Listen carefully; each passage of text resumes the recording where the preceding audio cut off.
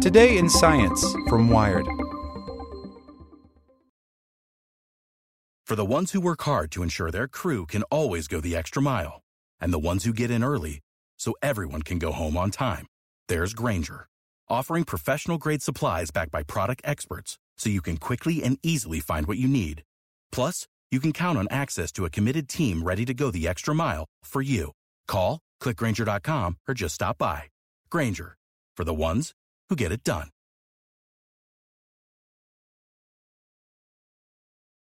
Want to learn how you can make smarter decisions with your money? Well, I've got the podcast for you.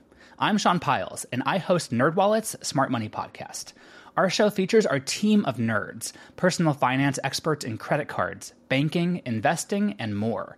And they'll help you make the most of your money while cutting through the clutter and misinformation in today's world of personal finance. You'll get clarity on strategies to help you build your wealth, invest wisely, shop for financial products, and plan for major life events. Listen to NerdWallet's Smart Money Podcast wherever you get your podcasts. Welcome to the spoken edition of Wired.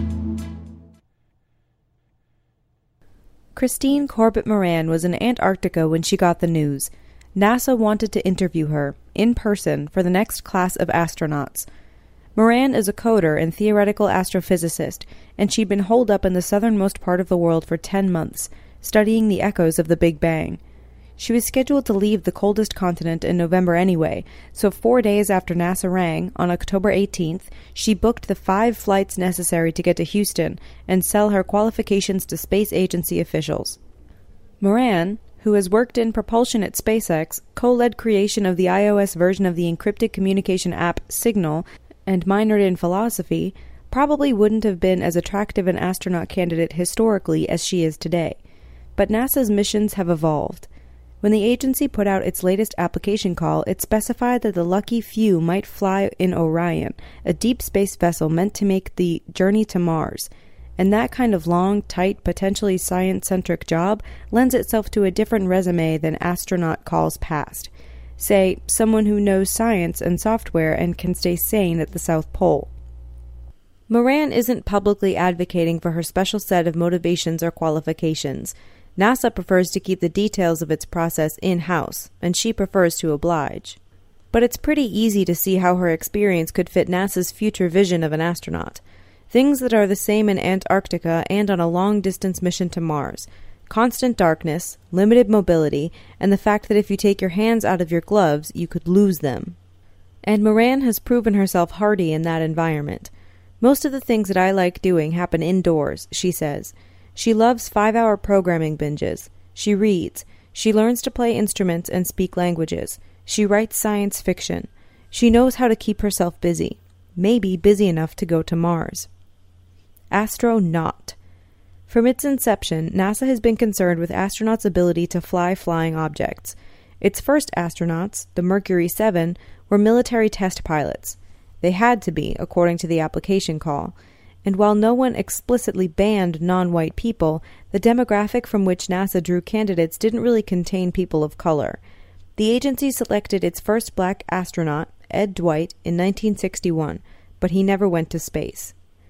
NASA backed away from the man-in-uniform requirement in the 60s, anticipating the lunar missions. They wanted to include scientists who could decipher moon rocks and then train them in piloting. This was a radical departure, in NASA's opinion, but the first 6 scientist astronauts nonetheless looked a lot like the jet-handling ones of yore. White, doodly. Back then, the agency would have tossed Moran's application right out. Women were explicitly banned.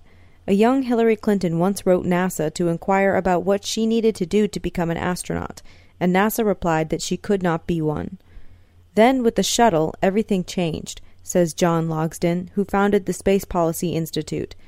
NASA admitted its first class of female astronauts in 1978 for shuttle flights. The program goals welcomed those without ace flyer bravado or a uniformed, and so a uniform, background. Some would fly and some would operate experiments, said Logsdon. With the division of duties came some diversification of people. Now the shuttle is no more. But NASA's crude mission plan will, eventually, someday, fingers crossed, send astronauts to Mars.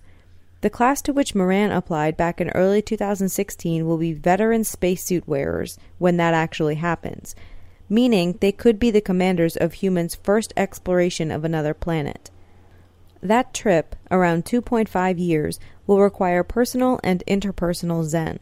Astronauts will have to maintain chill as their tin can home travels through the heartless vacuum of space toward a planet that is basically Arches National Park, but bigger. They have to keep the spacecraft going. They have to do research. They have to stop themselves from snapping and snapping at each other. If I've told you once, I've told you 1,000 times, Carter. You've got to squeeze the astronaut toothpaste from the bottom or I'll open the airlock.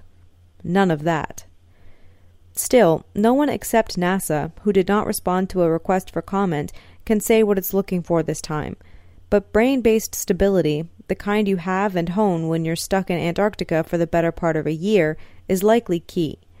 I suspect that there will be a bit more emphasis in the selection on the psychological characteristics and ability to work in a group under stressful circumstances, says Logsdon. Agility, too, can't hurt. Knowing how to debug code, software playing a larger role now than it did in the 60s, on Earth as it is in heaven, and do science. It's hard to imagine that's a bad thing. But the bigger shift, Logsdon thinks, could be in scientific specialty.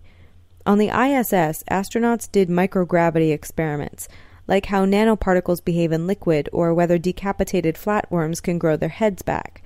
On the Red Planet, though, NASA would do well to employ some geologists, or, if we're being hopeful, biologists. Scientists of all stripes, though, are trained in the kind of problem-solving that comes in handy in a space pinch. And maybe officials recently interviewed some solid such candidates. We really don't know.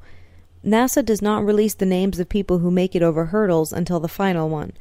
But Moran herself missed the in-person interview, transportation from the least habitable place on Earth being notoriously tricky. She and NASA rolled with it, Skyping each other like modern citizens of the universe. Moran and the other interviewees with backgrounds unknown will have to wait until the new year to learn whether they passed the bar. If so, she'll undergo another set of interviews and tests and learn in June whether she has made the leap from astronaut hopeful to astronaut.